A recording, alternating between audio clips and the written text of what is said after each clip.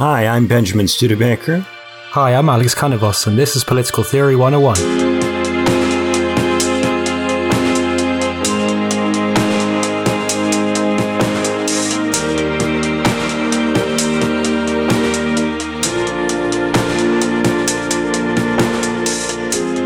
So today we're going to do Marsilius of Padua. A few weeks back we did Dante, and having done Dante, we kind of thought, after Dante, Marsilius comes up, and he talks about some of the same themes, but in a bit of a different way, and it might be fun to build on the discussion from Dante by doing Marsilius. So that brings us to where we are today, doing Marsilius of Padua.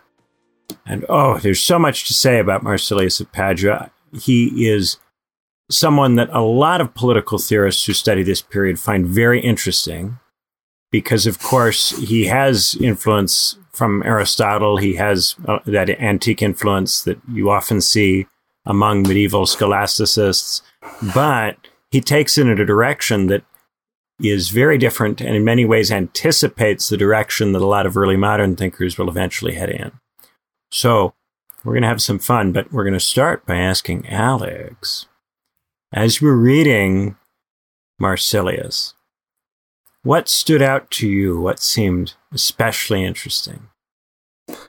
Well, no tolerance for institutions like the papacy, which claim some kind of divine right to politics.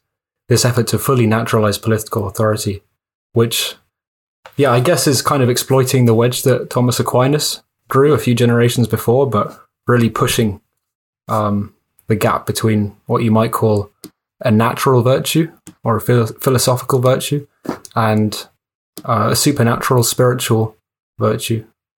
And natural reason versus faith. Yeah, Marsilius takes this argument quite far because he is declared a heretic by Pope John the 22nd. And once you're declared a heretic by Pope John the 22nd, or once you're prepared to be declared a heretic by Pope John the 22nd, then you can take things rather far. And Marsilius does, certainly by the standards of this period. Marsilius is coming up in an era where you have a pope who is based in Avignon and is therefore very friendly to France, because, of course, Avignon is otherwise surrounded by French territory. So when the popes were based in Avignon, they had to have a good relationship with the French. Politically, it was rather unavoidable. And this, of course, is to the disadvantage of the Holy Roman Emperors, who the French kings are, of course, interested in weakening. The Holy Roman Emperors are now having to deal with a pope who is more or less in the French pocket and will tend to follow the French interest whenever it conflicts with the interest of the Holy Roman Empire. And of course, where is France competing with the Holy Roman Empire? Over Italy. As you may recall from episodes where we've done, say, Machiavelli, the French got very interested in potentially having influence in Italy. The Holy Roman Empire, of course, had a territorial claim on Italy. Italy was part of the Holy Roman Empire. But in practice, the Italian city-states had a very large degree of autonomy, and the emperor's power in Italy was pretty limited. So, of course, if you're the Holy Roman Emperor, one of your goals is to increase the level of real power you exercise over your Italian territory. And in Marsilius's time, there's a Holy Roman Emperor by the name of Louis IV. I know because his name is Louis, you think he's the King of France. You may think he's the King of France because he's a Louis, but it must be remembered that the Germans and the French are both Franks, and sometimes they do use the same names because they are not as different as they make themselves out to be, the Germans and the French. So Louis IV is a Holy Roman Emperor. He is Louis of Bavaria. And when he comes to power, the Pope, John the 22nd, refuses to coronate him. So Louis IV is none too keen on this Pope, and the Pope is none too keen on him. And Marsilius, at this point, writes The Defender of the Peace, his magnum opus, and even before it's come out, he is in the process of fleeing Paris and getting the hell out and fleeing to the court of Louis IV. Because as soon as he writes the Defender of the Peace, Marsilius knows he is in for it. And sure enough, as he's fleeing, he is declared a heretic. And he shows up in Louis IV's court and becomes Louis IV's spiritual advisor.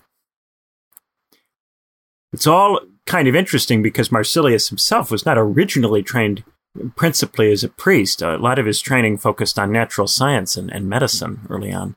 But as was common in this medieval period, you could branch out rather rapidly, and Marsilius did branch out. So what is it that he says in The Defender of the Peace to get everybody so exasperated? I'm going to give Alex a crack at answering that question, and I'm going to fill in some gaps if there are any. So, Alex, how does Marsilius tick everybody off? Well, this might not sound great because I guess Dante did the same thing and he didn't get the same amount of pushback, but a generation before in Paris, you could make a similar kind of argument, naturalizing the church, but people like John of Paris would claim that the divine authority is still allowed, and in Marsilius, that's just completely not the case. So for a generation before, for example, it was claimed that political virtues are good on their own term, regardless of whether or not they lead you to salvation, and actually they're complete on their own terms, unlike what Thomas Aquinas said, who said you also need the faith. But the generation before still said, in certain matters, the papacy does have jurisdiction, but Marsilius of Padua says, no, political virtue is good on its own terms, it is complete, and the divine power is not allowed at all. And even though Dante said the same thing, I think maybe because Dante translated some biblical works or something, he would... Well, Dante's got two swords, right? With Dante, you do have two different and distinct swords, right? Each of which has a divine background. So for Dante, the emperor has an independent divine basis that is separate and distinct from the Pope's divine basis, but each has a divine basis. Marsilius goes a good deal further than this in attacking the ability of the church to exercise any kind of authority in this world. Because I would say there's maybe four principal ways that Marsilius really cheeses off John. First is arguing that there can only be one supreme authority, because if there are two authorities, then those authorities can come into conflict with one another. And if we're to defend the peace requires one supreme authority. So once we are going to say one supreme authority, and it's the emperor and not the Pope, we are going one step beyond two swords doctrine. Secondly, Marsilius argues that God has forbidden the priests to become involved in temporal affairs. If the priests are not allowed to be involved in temporal affairs, then they cannot be the supreme authority. The head of the priests cannot be the supreme temporal authority. And so if there has to be one supreme authority, it cannot be a priest, and cannot be a bishop, and cannot be the Pope. Third, Marsilius argues that divine law can only be enforced in the next world, so that everyone has the opportunity to repent. If the priests are able to enforce divine law in this world, they are usurping the role of God in judging the souls. Only God can judge the souls. That happens after death, and by trying to judge the souls before the trial of life is finished, the priests are exceeding their mandate in this world.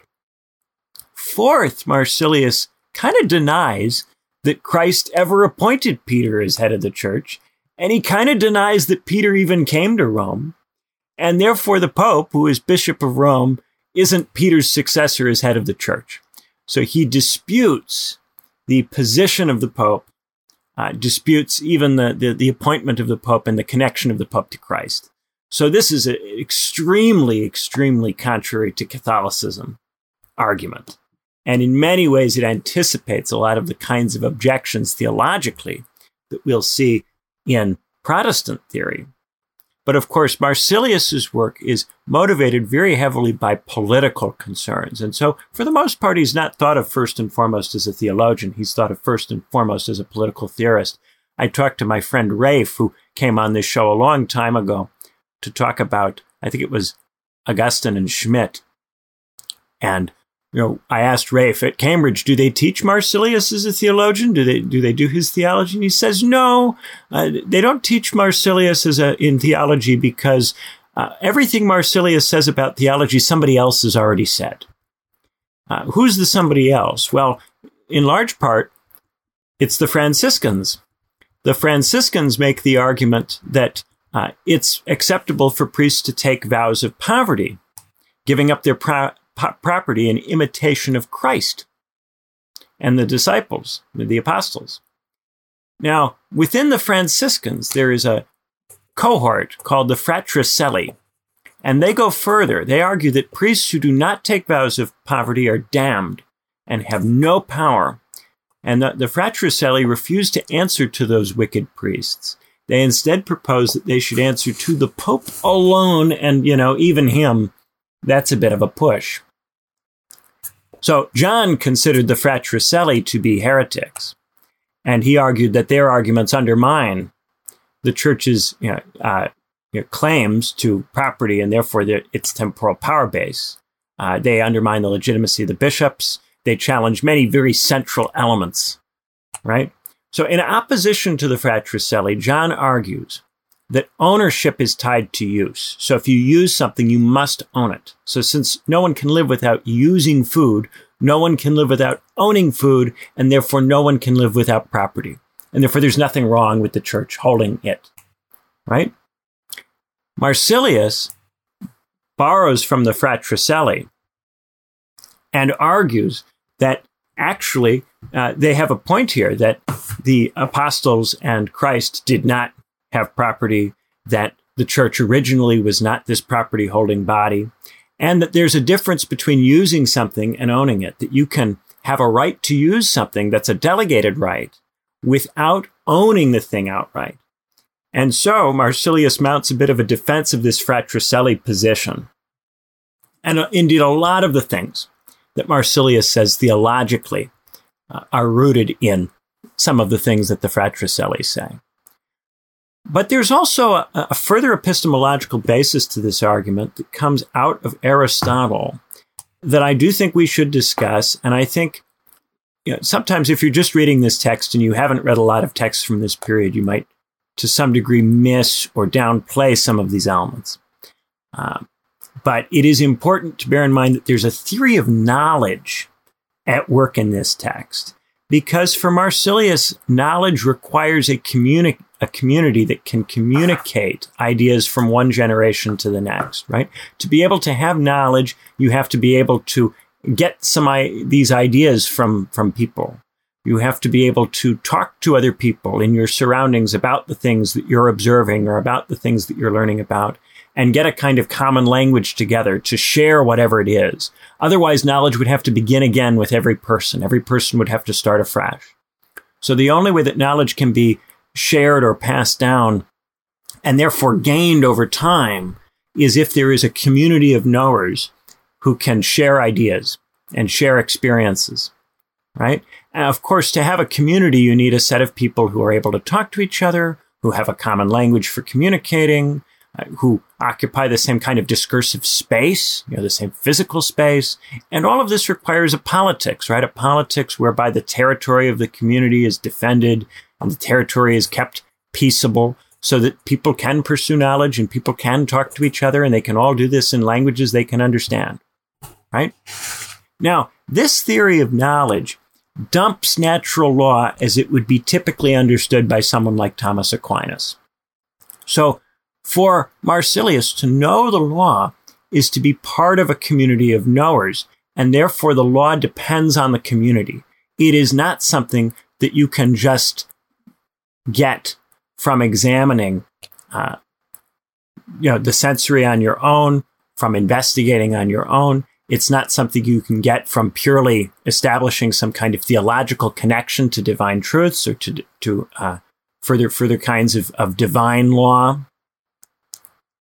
or natural law, which stands outside of the community, which the community would answer to. Instead, the law itself comes out of the community, because to establish knowledge is to have community, and therefore there can't be law outside of community.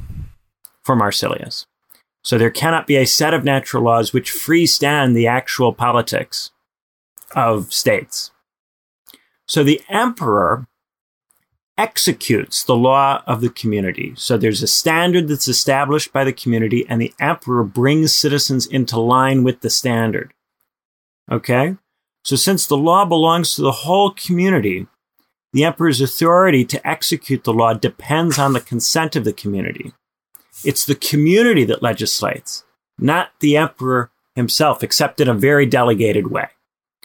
So the emperor is in this executive function, and the emperor can only make new laws with the consent of the community. Now, in practice, what does this mean? In practice, it means elective monarchy. It means a monarch, an emperor that is elected, and when the emperor dies, a new election is held to pick a new emperor.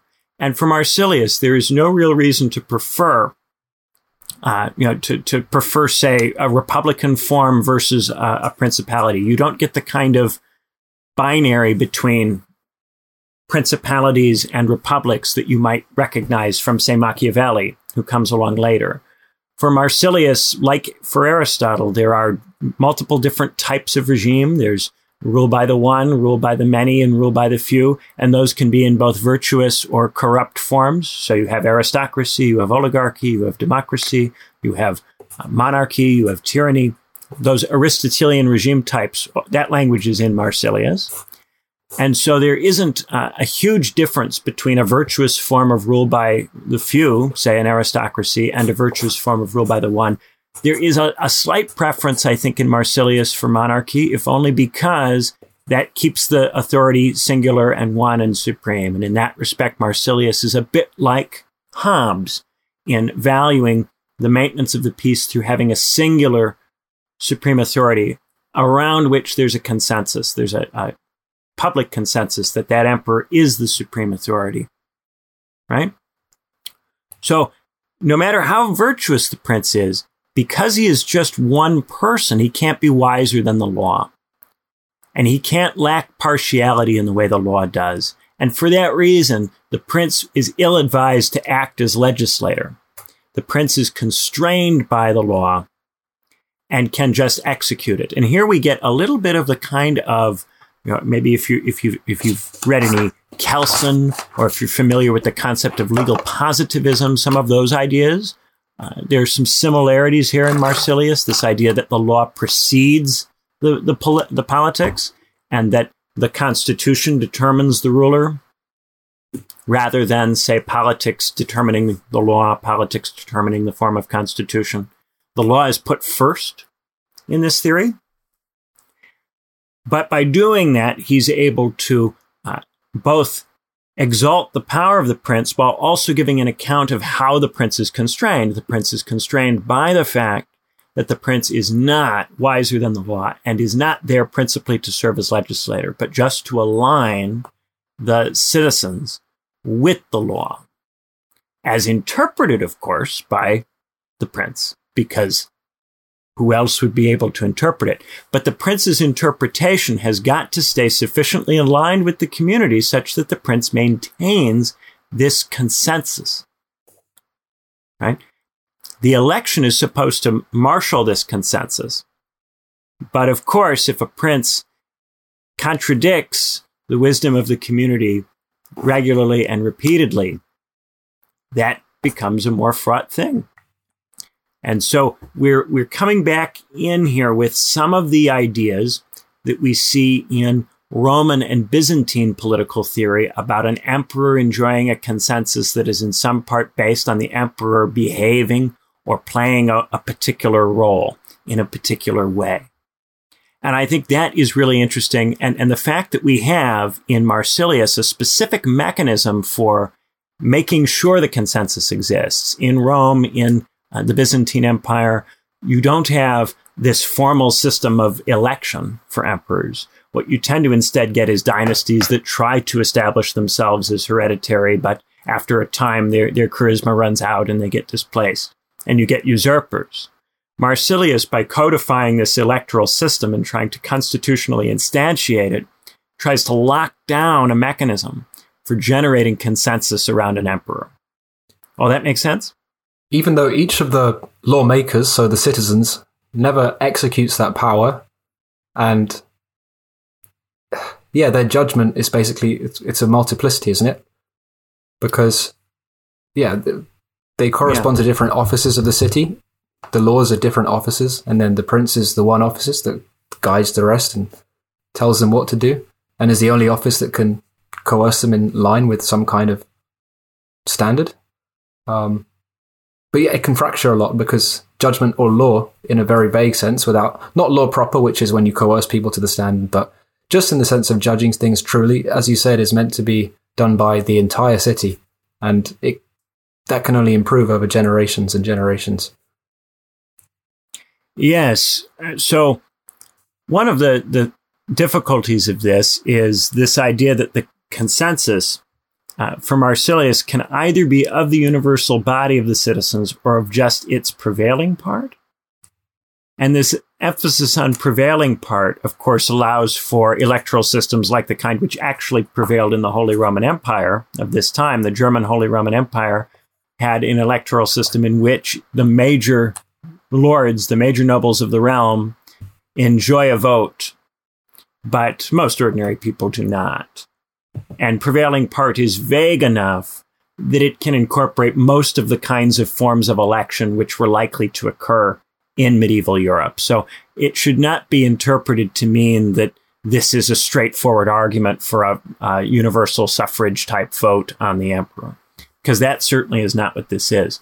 But then once you are not doing that, and indeed, once you realize that this is a very Aristotelian theory, although it's Aristotelian in a different way from the mainstream scholasticist accounts associated with Aquinas, prevailing part will, of course, exclude many of the different classes, and it will exclude women, it will exclude the poor, that Aristotle himself would exclude. It will exclude slaves, it will exclude those who are not expected to have the requisite virtue, because for Marsilius, the emphasis is here is on a community of knowers, and therefore the community of knowers has to include only people who are able to participate in knowledge production, and therefore if you think that particular classes of people are not capable of participating in knowledge production, then those people are not going to be part of the electoral mechanism. But all classes participate in knowledge production because knowledge is any craft, whether it's state craft or military or even just building or just trade or because here we have to ask what counts as a craft, right? And there are ways of reading craft which are very narrow and ways of reading craft which are very wide. Now, I agree with you that craft here is wider than you might think. So craft doesn't just mean philosopher kings or educated elites. Craft could also include people who perhaps make things. It could include people who are merchants. But it's not going to include slaves because for Aristotle, slaves do not perform a craft. Slaves are tools or instruments for the performance of crafts by the people who own them. Similarly, women are not attributed in Aristotle the role of craft performance. Because for Aristotle, they have incomplete reason. So those we would expect to be excluded. There's also the question in Aristotle of the vulgar craftsman, the person who is performing a craft but doing it mainly to make money or to be famous or well-liked. And that person for Aristotle is not considered worthy of citizenship because they are not using the craft to develop their virtue. They're using the craft in a kind of vulgar way. So those people might also potentially be excluded from this kind of schema. The thing about prevailing part is that it is not so well defined that we're able to say exactly what it means, but because so much of this theory draws on Aristotle, we can have some guesses about what it might mean. And because we know that this is a theory that Louis IV, the Holy Roman Emperor, can get behind, that also helps us to guess at what it might mean. It might mean the kind of electoral mechanism which prevails in the Holy Roman Empire of that period, right? Now, as it happens, when Marsilius flees the court flees Paris and comes to the court of Louis IV. Louis IV then goes into Italy and marches to Rome so that he can have the Roman people crown him emperor, since the Pope is so unwilling to do it. And he has Marsilius travel with him and give him advice. I've seen in Annabelle Brett's introduction, she describes Marsilius as Louis' vicar. So they go together, and Marsilius has the Roman people crown him emperor. And then he declares the Pope a heretic. And then he tries to set up an anti-pope in Rome that he controls. And this authority to set up a pope is also justified by Marsilius's work.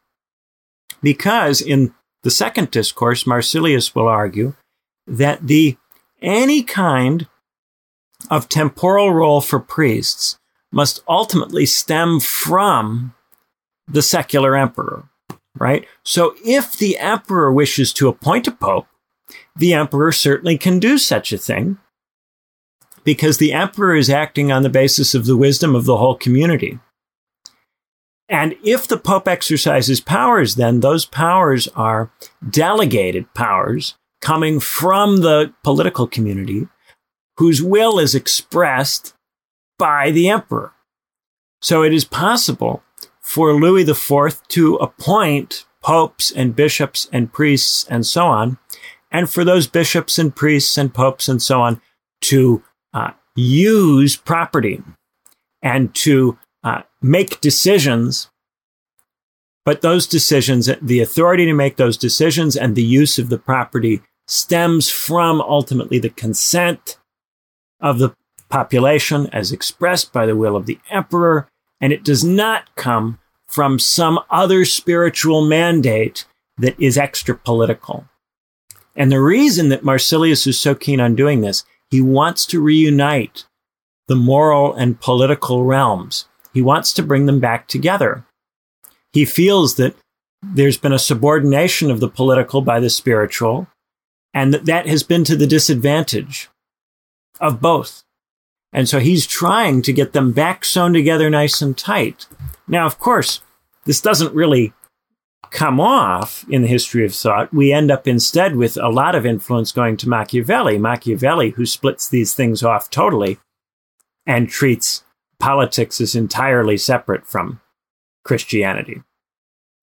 But for Marsilius, Christianity is true, and therefore its marriage to politics is an eminently desirable thing. Well, it would be silly for politics to try and regulate the spiritual sphere, which you could call anything that occurs imminently as opposed to transitively, which basically these terms Marsilius uses. Imminent is a thought or feeling that remains inside you, doesn't spill out into any external thing or agent. But if it's transitive, it crosses over. Say, I say anything to you. The excesses of those transitive acts could really end up hurting people. And that's where politics gets involved. And it would be silly for politics to regulate thought in the way the papacy did at Marsilius's time. But it would also be silly for there to be no divine law that regulates the imminent.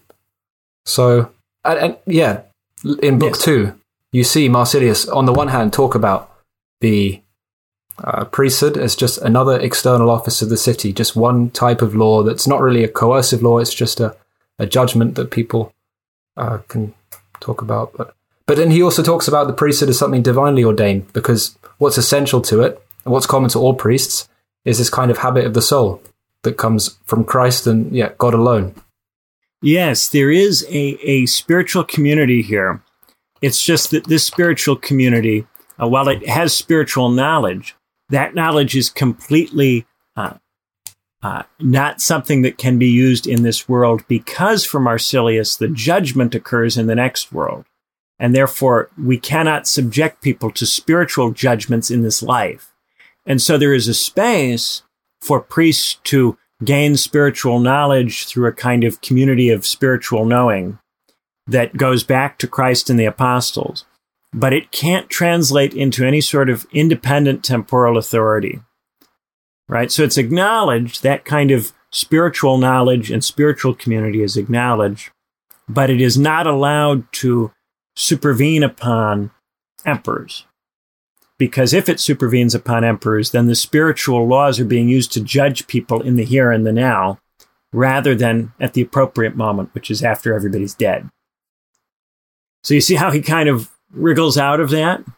He's able to say that there is spiritual knowledge, there can be spiritual community, but to box it out of the political entirely. And that's why it's not a sword. It's not two swords, because the spiritual community doesn't come with any authority in this life. And so therefore, to be a priest is to surrender the possibility of authority in this life, just as it's to surrender the possibility of ownership in this life.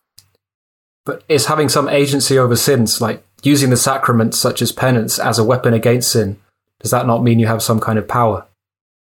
Well, if you are going to use these things in the social context, then your use of these things has got to be, for Marsilius, dependent upon the political authority. So it's the political authority which authorizes priests to play particular roles within the community. And the roles that the priests play and anything that the priests use to perform those roles, the use of those things, because the priests are not meant to own anything, the use of those things depends also on the dispensation of the community, which of course enjoys ownership. So any kind of spiritual knowledge that the priests may have, it doesn't translate into authority. But they can still play a social role. Indeed, Marsilius says they must play a social role because their ability to use things depends upon their willingness to play that social role. So for Marsilius, for the priests to eat, it must be because the state gives them food to eat. And it does that contingent upon the priests performing a social role in their communities. Right? And that's why he says you should not have these kind of, and this is where he departs company with some of the Fratricelli. Many of the Fratricelli and the spiritualists of this period would live as beggars. They would just beg for money or for food.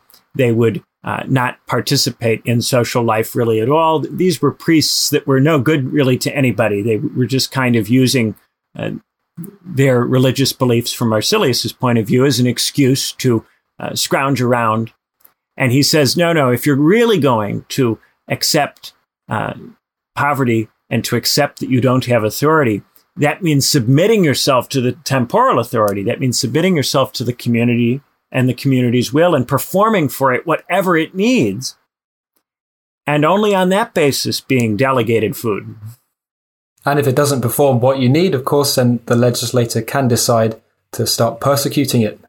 But I do disagree with what you said about the order, the mendicant order, being a kind of scrounge in society. Because if they didn't commit that many crimes and they just lived off subsistence, then they might have been quite of an encouragement to the people around them.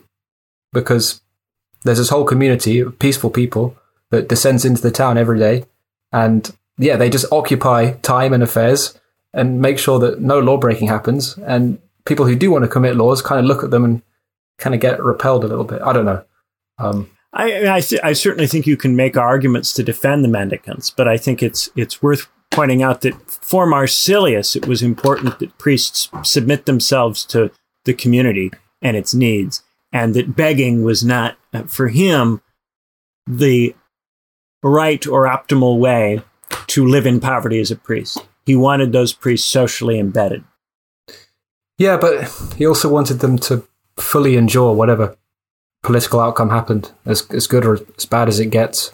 And when it does get bad, if you're a Christian of the kind of the apostles of the early church, you will see tyranny as a kind of chance to purify your sins. Yeah, to be tested. So that and to might continue to becoming service the community even in situations where they don't agree. Well, no, because you can't renounce the faith. Because Marsilius also believes that the faith.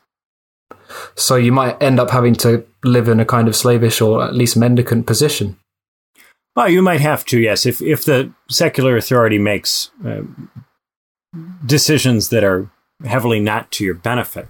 Although I also think there is an emphasis here on the goodness of the emperors, because the emperors are the beneficiaries of this miracle of the intervention of Christ for Marsilius. So for Marsilius, politics and religion had been separated, and the kind of religion that states in the ancient world, the pagan Roman Empire and other states had implemented, those were fully politicized faiths. They were not true, and they existed purely to serve political purposes. And therefore, there was this estrangement between the community of human knowers, the natural community, and the spiritual realm. But for Marsilius, Christ's intervention allows these things to come back together and allows for the community to pick emperors who are faithful. And of course, the expectation would be if you have an elected monarchy and you have faithful electors who are Christian, then they will pick a faithful Christian elector. And that faithful Christian elector will enjoy a consensus. And that consensus is a consensus of faithful Christian opinion. It's a community of faithful Christians picking an emperor on the basis of their notions of what's virtuous. So for Marsilius, this system is meant to very much encourage faithful Christian emperors who are virtuous and just. So it's not a theory that tries to make up for the lack of virtuous people, right? There are some accounts of political theory, like, say, Montesquieu, where there's a kind of premise that virtue is not really accessible or not really achievable. And so a kind of state is imagined which makes up for the fact that there's no virtue by compensating for it. This is instead an institutional scheme for ensuring virtuous princes. So the goal here is to get faithful Christian emperors who would not do the kinds of things. Doesn't he kind of say that virtue is so obvious, it's kind of, you can know it by sense experience, just observing that certain polities are peaceful and harmonious, and that virtue could be the only cause of that? Or not? Or is it more demonstration, more reasons that kind of have to prove that in Marsilius? Well, I think that a peaceful realm, if it's peaceful, then usually the reasons it's peaceful have something to do with some set of virtues. Yes, but I think that part of the reason it's broken up into two discourses, the defender, well, technically three, the defender of the peace is broken up into three discourses, but two main discourses, is that they're both kind of arriving at a lot of the same positions through different arguments. So in the first part, the first discourse, there's a lot of emphasis on the natural reasons, things that anybody could sense or spot regardless of their religious affiliation, just basic arguments based on what anybody could observe, and often kind of empirical in character. The second discourse is more spiritual in emphasis. You could even maybe say more rationalist in emphasis, insofar as it is not focused on epistemological claims and is instead focused on church history and scripture, and is premised on the truth of Christianity, interpreted in some sense. And then, of course, Marsilius offers a particular interpretation. So both arguments are there. Now, Marsilius says that the second argument, that the spiritual argument, could suffice on its own. I'm not so sure that he would claim that the first argument can suffice on its own, because if you really believe that it could suffice on its own, then there wouldn't be a need for Christianity. So the argument about the sensory, I think, needs to be for theological reasons supplemented. And yet, when he does bring in theology and the salvation of Christ as this kind of magical intervention that turns the human legislator into a faithful human legislator, he's still, I don't know, maybe I'm grasping at straws, but there's a big similarity between the kind of covenant between God and his people and the emperor and the laws, or the prince and the laws of Book 1. Yeah, there is. And this is where there is a kind of Roman law basis here, because Marsilius is familiar with Roman law, was operating in at a time when Roman law was increasingly of interest to scholars. And so the Roman idea of consensus does involve a certain mutual recognition. So on the one hand, institutionally, there's an election, and theoretically, once you're elected, then you're the emperor. And perhaps, we could assume that you would only have been elected if you were good. But what if you subsequently deviate, and after the election, you become not so good? There, you still need this kind of supplementary Roman idea of a living consensus, a consensus that is carried out day to day. And I think that is where we get this, this kind of implicit idea that the emperor has to continue to behave in this way that shows that he's faithful, that shows that he respects the law. And if he doesn't do that, then there's the possibility of a breakup in the consensus. Yeah, there's an unequal treaty. So the ruler is obviously more of a, you might call it a suzerain, and then the other party is the vassal. So the vassal pays respect, and they get certain blessings, but they also get curses if they don't obey. A bit like, with the biblical law. Yeah, and you see that with Roman emperors, that there is, yes, the Roman emperor is supposed to behave a certain kind of way, and the legitimacy is predicated on behaving, but also you're supposed to treat the emperor as the emperor in return for that, and that is a huge demand on the subject. On subject cities, they have to pay, in ancient times, the gift tax and all of that to the new emperors to show the recognition that they are, in fact, the emperor. And so that I do think is, part of the hairiness of this is a lot of this rides on the ability of the electors to pick a faithful emperor. And if you think that isn't something that the faithful electors are going to be able to do, or if you think that even if they are initially able to pick a faithful emperor, that is going to lapse after a time, then that starts to become a basis for potentially criticizing monarchy as an institution, even elected monarchy. And I think that for the most part, more contemporary theorists have not really liked elective monarchy for that kind of reason. But there has been an interest in the modern scholarship on this idea of consensus and on this idea of an institutionalized, constitutionalized form of consensus. And if you look at this representative government that we get going, the idea of representation is not really in evidence in Marsilius. I don't think to anything like the degree that we'll see later on in, say, Hobbes. But this idea of having an emperor who is there to express something in the community,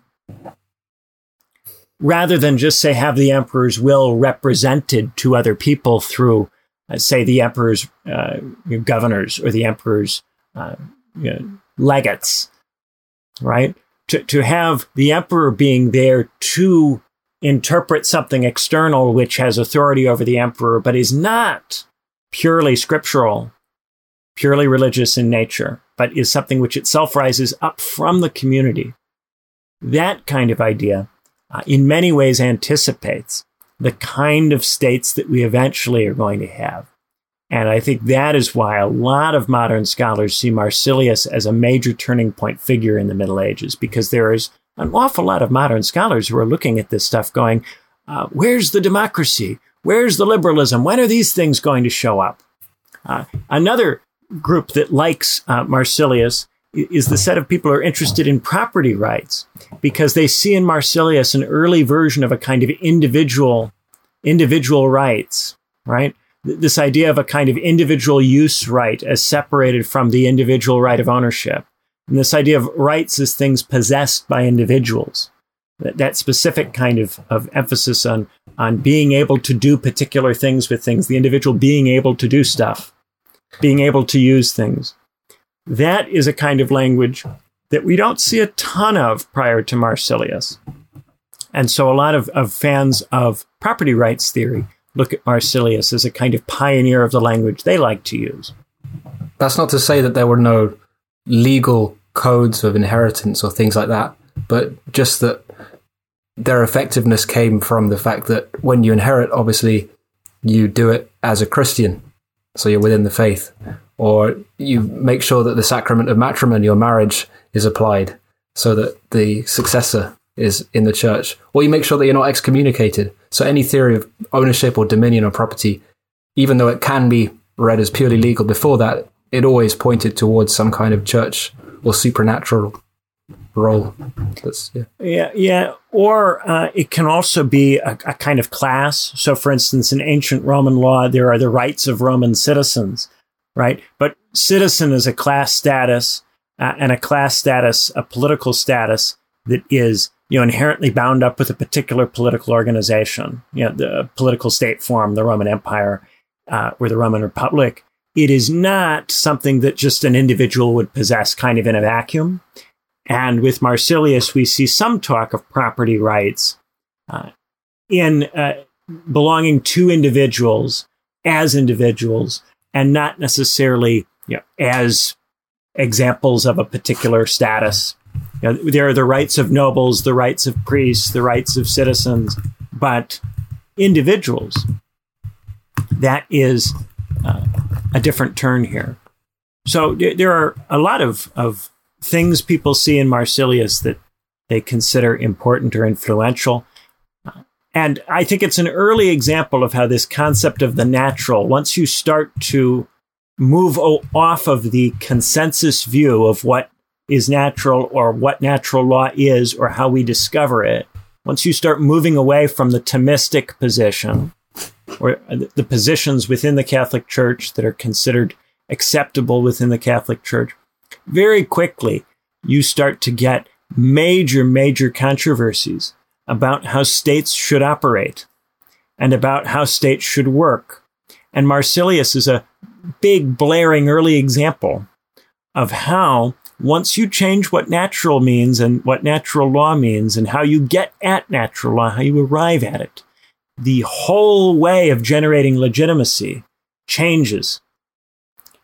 And so the attempt to maintain the Catholic consensus is, even as early as Marsilius in the 14th century, early 14th century, badly threatened by these controversies about what's natural. And when you consider that Thomas Aquinas himself doesn't come along until the High Middle Ages, the codification of Catholic political theory occurs rather late in the medieval period. It does not occur until, really, you start getting toward Aquinas.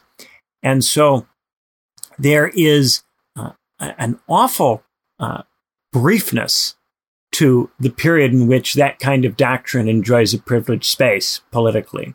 It really doesn't go that long. And even from a very early stage, it's set upon by people like Marsilius, by people like the Fratricelli. And of course, all of these people are heretics. And they all are denounced. But in the end, the arguments that they make ultimately do spread. Whether you like them or you don't like them, you agree with them or you don't agree with them, they spread. And a lot of what our present world looks like owes itself to the spread of these kinds of ideas. So, go for it, Alex. What do you got? Just about the individual, if there was room for the individual, I think it would be in the faith, right? In Marsilius, because when he talks about the laws or the offices of the city, individuals have no authority there. Yeah, no, the discussion of the individual that I think is interesting from the point of view of modern writers is this idea of individual rights too. Now, that does not mean that he thinks that the individual can be broken off from the community politically. And there he follows a more straightforward Aristotelian line. Knowledge itself is a community production. So individuals cannot generate knowledge on their own very efficiently in the absence of community. But this notion of individual rights, that is an early version of a kind of individualism that modern theorists will take further in their own directions. But you're quite right to point out, politically, you've got to stay politically embedded. And that's why he's somewhat critical of the Mendicant tradition, because he does take that Aristotelian view that you've got to be part of the political community. Does he say much about sin? Original sin? It's so original sin Not active. is the thing which ultimately causes us to become estranged from the divine. So the reason that we end up with all these pagan states in the ancient world in antiquity is because of the fall and because of original sin. Christ, however, then miraculously intervenes to bring us back into alignment with the divine. But then there's an issue, Ben, because then the way you get at knowledge through Christ, as opposed to all the other natural Aristotelian knowledge disciplines, are totally different. With Aristotle, I guess it's more, you do inner work, you improve your knowledge, you can trust yourself maybe, but with Christ, you can't.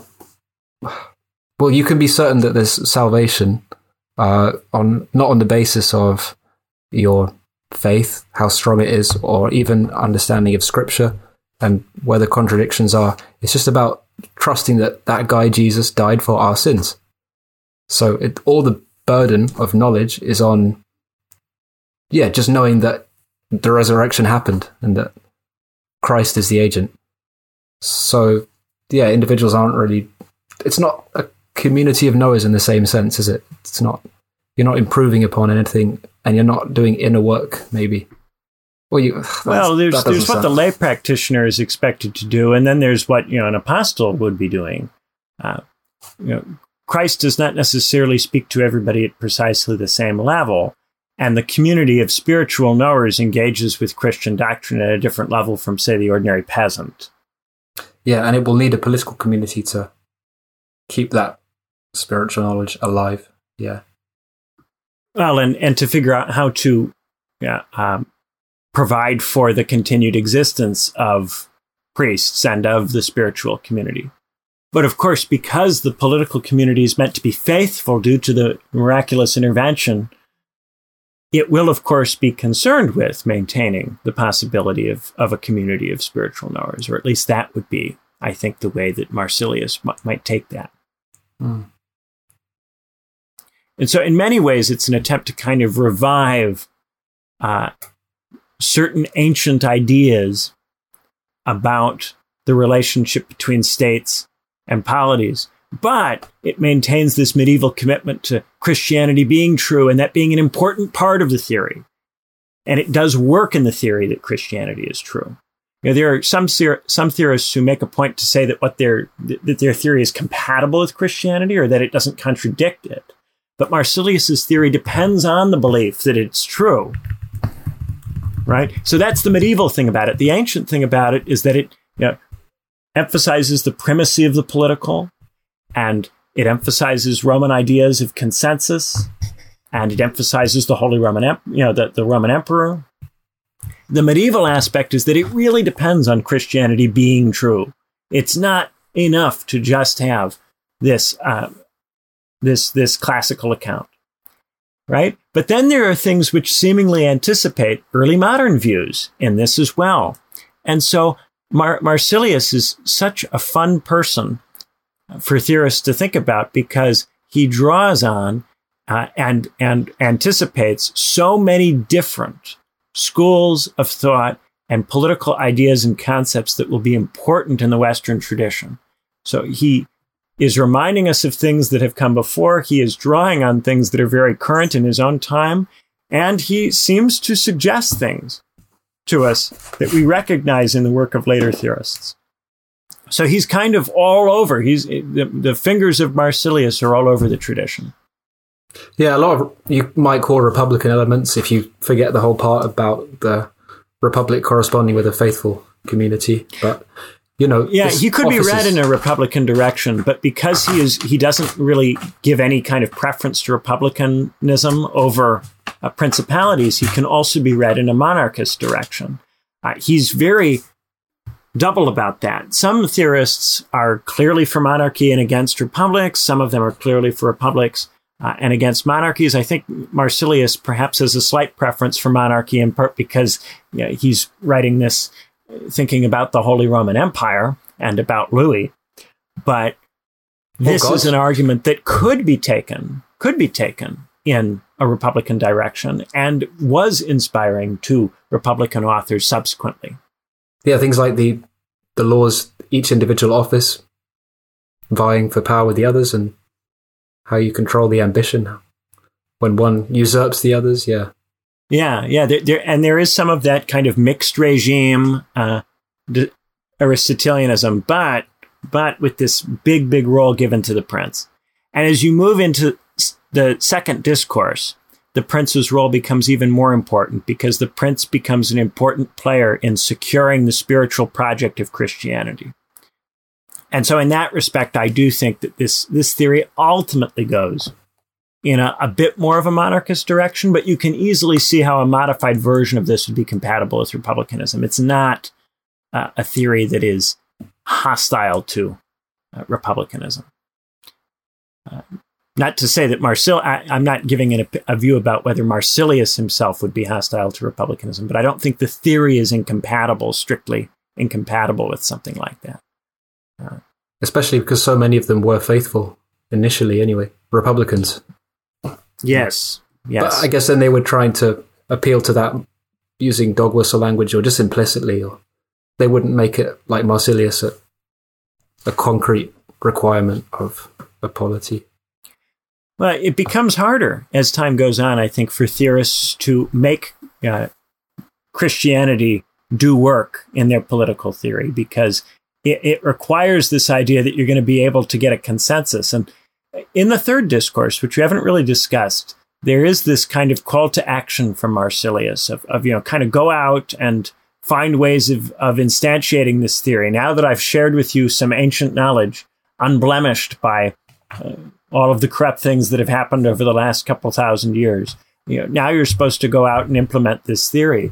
And so there's a hope here that people will read The Defender of the Peace, and then they will agree with the kind of view that Marsilius has, and then they will go out and they will support the claims of Louis IV and so on. They'll go out and in their own ways stand up for this account of political theory.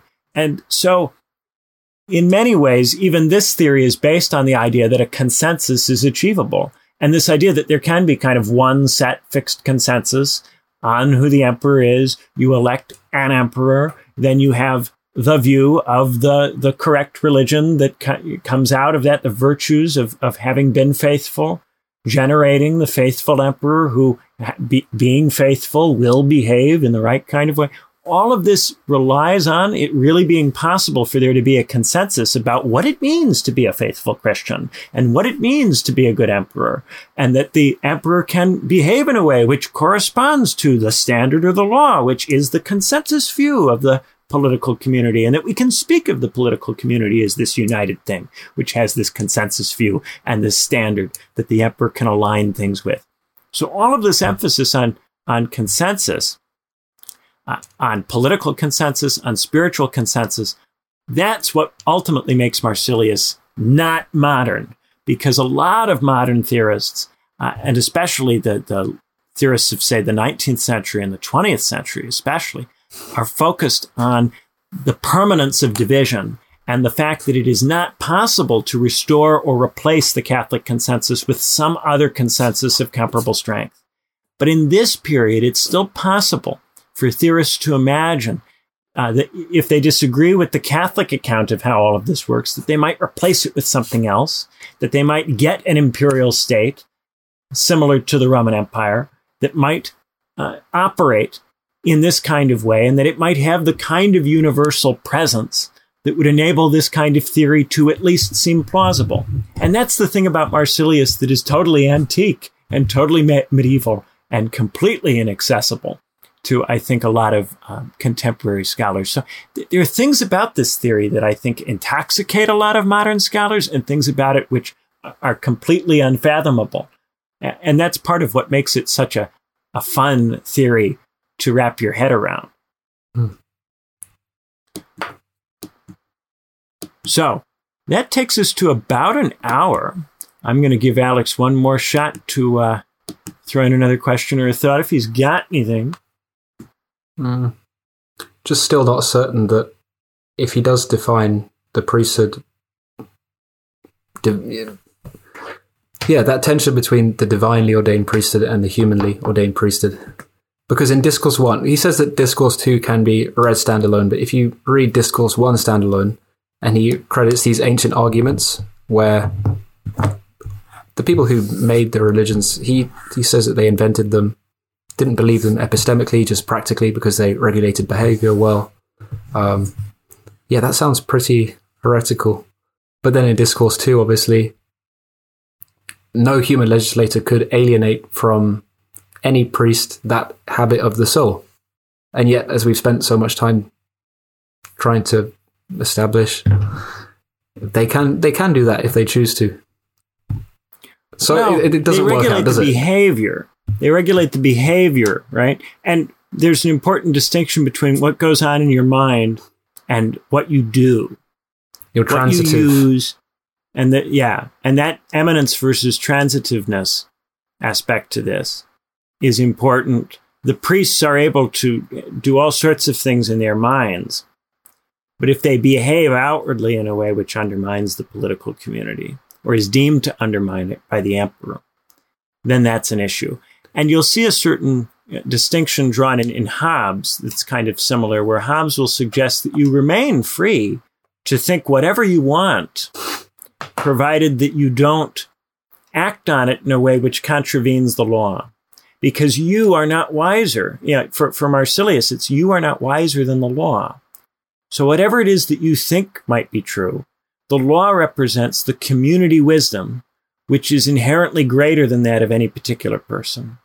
So if the law says that you ought not to do something, and you persist in doing it anyway, you're defying the wisdom of the community. And how can you have a knowledge which is greater than that community's wisdom? Well, perhaps as just one person. Faith? What if the community that preserved the faith is so small that it's not the community? So, yeah, just a few underground apostles. The community preserving the faith is the Holy Roman Empire for Marsilius. It's not so small as all that, right? And then as soon as they... the legislators... But of course, the fact that the Holy Roman Empire has fallen, that there is no Holy Roman Emperor, that Christianity in the contemporary world persists as a lot of different sects in lots of different places.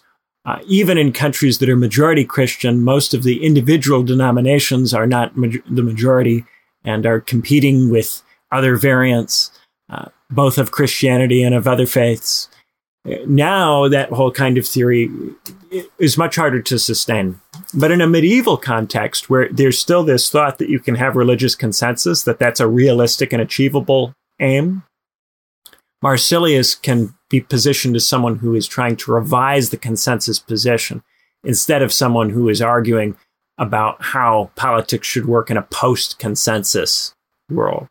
And that's why he is included among those medieval theorists, even though there are some ideas in Marsilius that do seem to gesture at some of what we do later on. He doesn't get positioned like he's Hobbes or Locke. He doesn't get brought in as a secular thinker or as a humanist or as some kind of early modern. He is before Machiavelli, he is before Hobbes, and theorists are usually reluctant to say that modernity begins with Marsilius. They usually prefer to position Machiavelli or Hobbes as the first modern thinker, if such sharp distinctions between modern and ancient can be drawn. So any priest that does use a sacrament is kind of committing a transitive act. And of course, the actual work, the magic of restoring grace to the person or the sinner is done by God and not the priest. So then what is the sacrament to the priest? It's not an internal habit of soul. It's purely an external office. So then why does Marsilius say that the priests still have this internal habit of soul? You see, it's still a bit unclear. Well, it's an interesting question. I think I don't know if I have a great answer to that. I think if it's an internal habit of soul, then it doesn't need to be expressed externally. If it really is an internal habit of soul, then it doesn't require external expression to take place. But I take your point that if you are someone who is a priest and you understand the role of being a priest as acting on the basis of your conscience or acting on the basis of what you believe to be right or wrong, or acting on the basis of what you believe Scripture requires you to do, this is not a theory that you're going to like, because this is a theory that says that your judgment must be subordinated to the law. Yeah, and that's why you look at the Protestant theories that emphasize personal conscience, personal judgment. They don't draw particularly heavily on someone like Marsilius either. And that's why I think, when you talk to my friend Rafe about, hey, which political theorists are in the theology curriculum and which aren't, that's one of the reasons Marsilius isn't. Because he doesn't really satisfy defenders of Catholicism or orthodoxy, and he doesn't really satisfy Protestants who want you to act on the basis of your conscience. Is that definitely a very Protestant thing as opposed to Catholic? Because surely a Christian could say that any attempt to get worldly justice, so I get my dues, and the person wronged gets dues, not just the wrongdoer. Yeah, a spiritual justice could be more like give everything to the wrongdoer, or at least give everything to those in need, and not ask for anything yourself, not ask for worldly justice. Because obviously that's in the next life. In the context of the Reformation, the emphasis in the Reformation is on kind of having one's own relationship eventually with God, with Jesus. And if you have your own relationship with Jesus, then you can't defer judgment about the will of God to an authority figure. Whereas in the case of Catholicism, you are expected to maintain fidelity to Catholic doctrine. And you can't deviate from that doctrine without crossing into potentially heresy. So there isn't room to individually modify doctrine on the basis of what you think is right or wrong. Whereas in a lot of Protestant and especially evangelical Protestant traditions, there evolves this ability of the individual to kind of operate on their own and to have a direct line. Does that mean to not need the priests or the Pope or other authority figures as intermediaries? Is this in politics, not just in their personal struggle, maybe? As in, they can use this interpret. Yeah, then that's going to bleed into politics. If you think that, and into the kind of individual personal liberty arguments that become more popular as time goes on, if you think that the individual has some kind of direct connection to Jesus, direct connection to God, then the individual has to be free to act on the basis of that, because the individual's conscience is a divine signal which must be respected. And so then that gives you a kind of political theory which heavily emphasizes individual liberty. We don't have that yet with Marsilius, but that comes later. And so I think that is a big part of why Protestants are not necessarily drawn to this, especially, American Protestants of the kind who are likely to have that sort of evangelical Christian view. One last thing I was quite surprised at is finding out about the mendicant orders and how they were supported by the popes, which seems like the opposite to me. You've got complete poverty on the one hand and papal monarchy on the other. Yeah, so there's a kind of mendicant order which is compatible with the church, right? So remember at the beginning, I made a distinction between the Franciscans and the Fratricelli heresy. So the Franciscans are okay.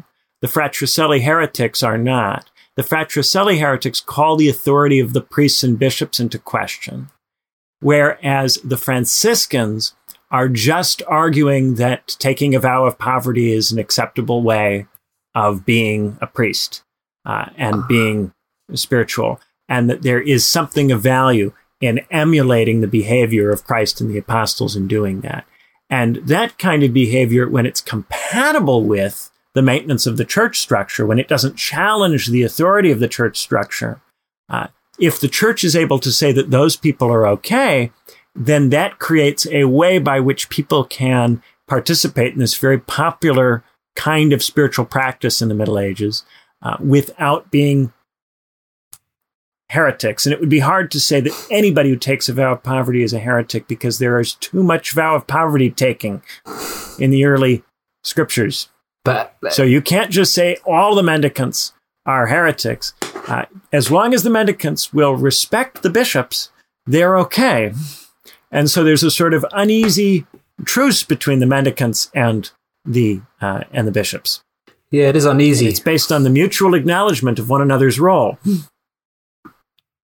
Yeah, but if the mendicants go beyond that and start questioning the role of the bishops, then the bishops will call them heretics and police them out.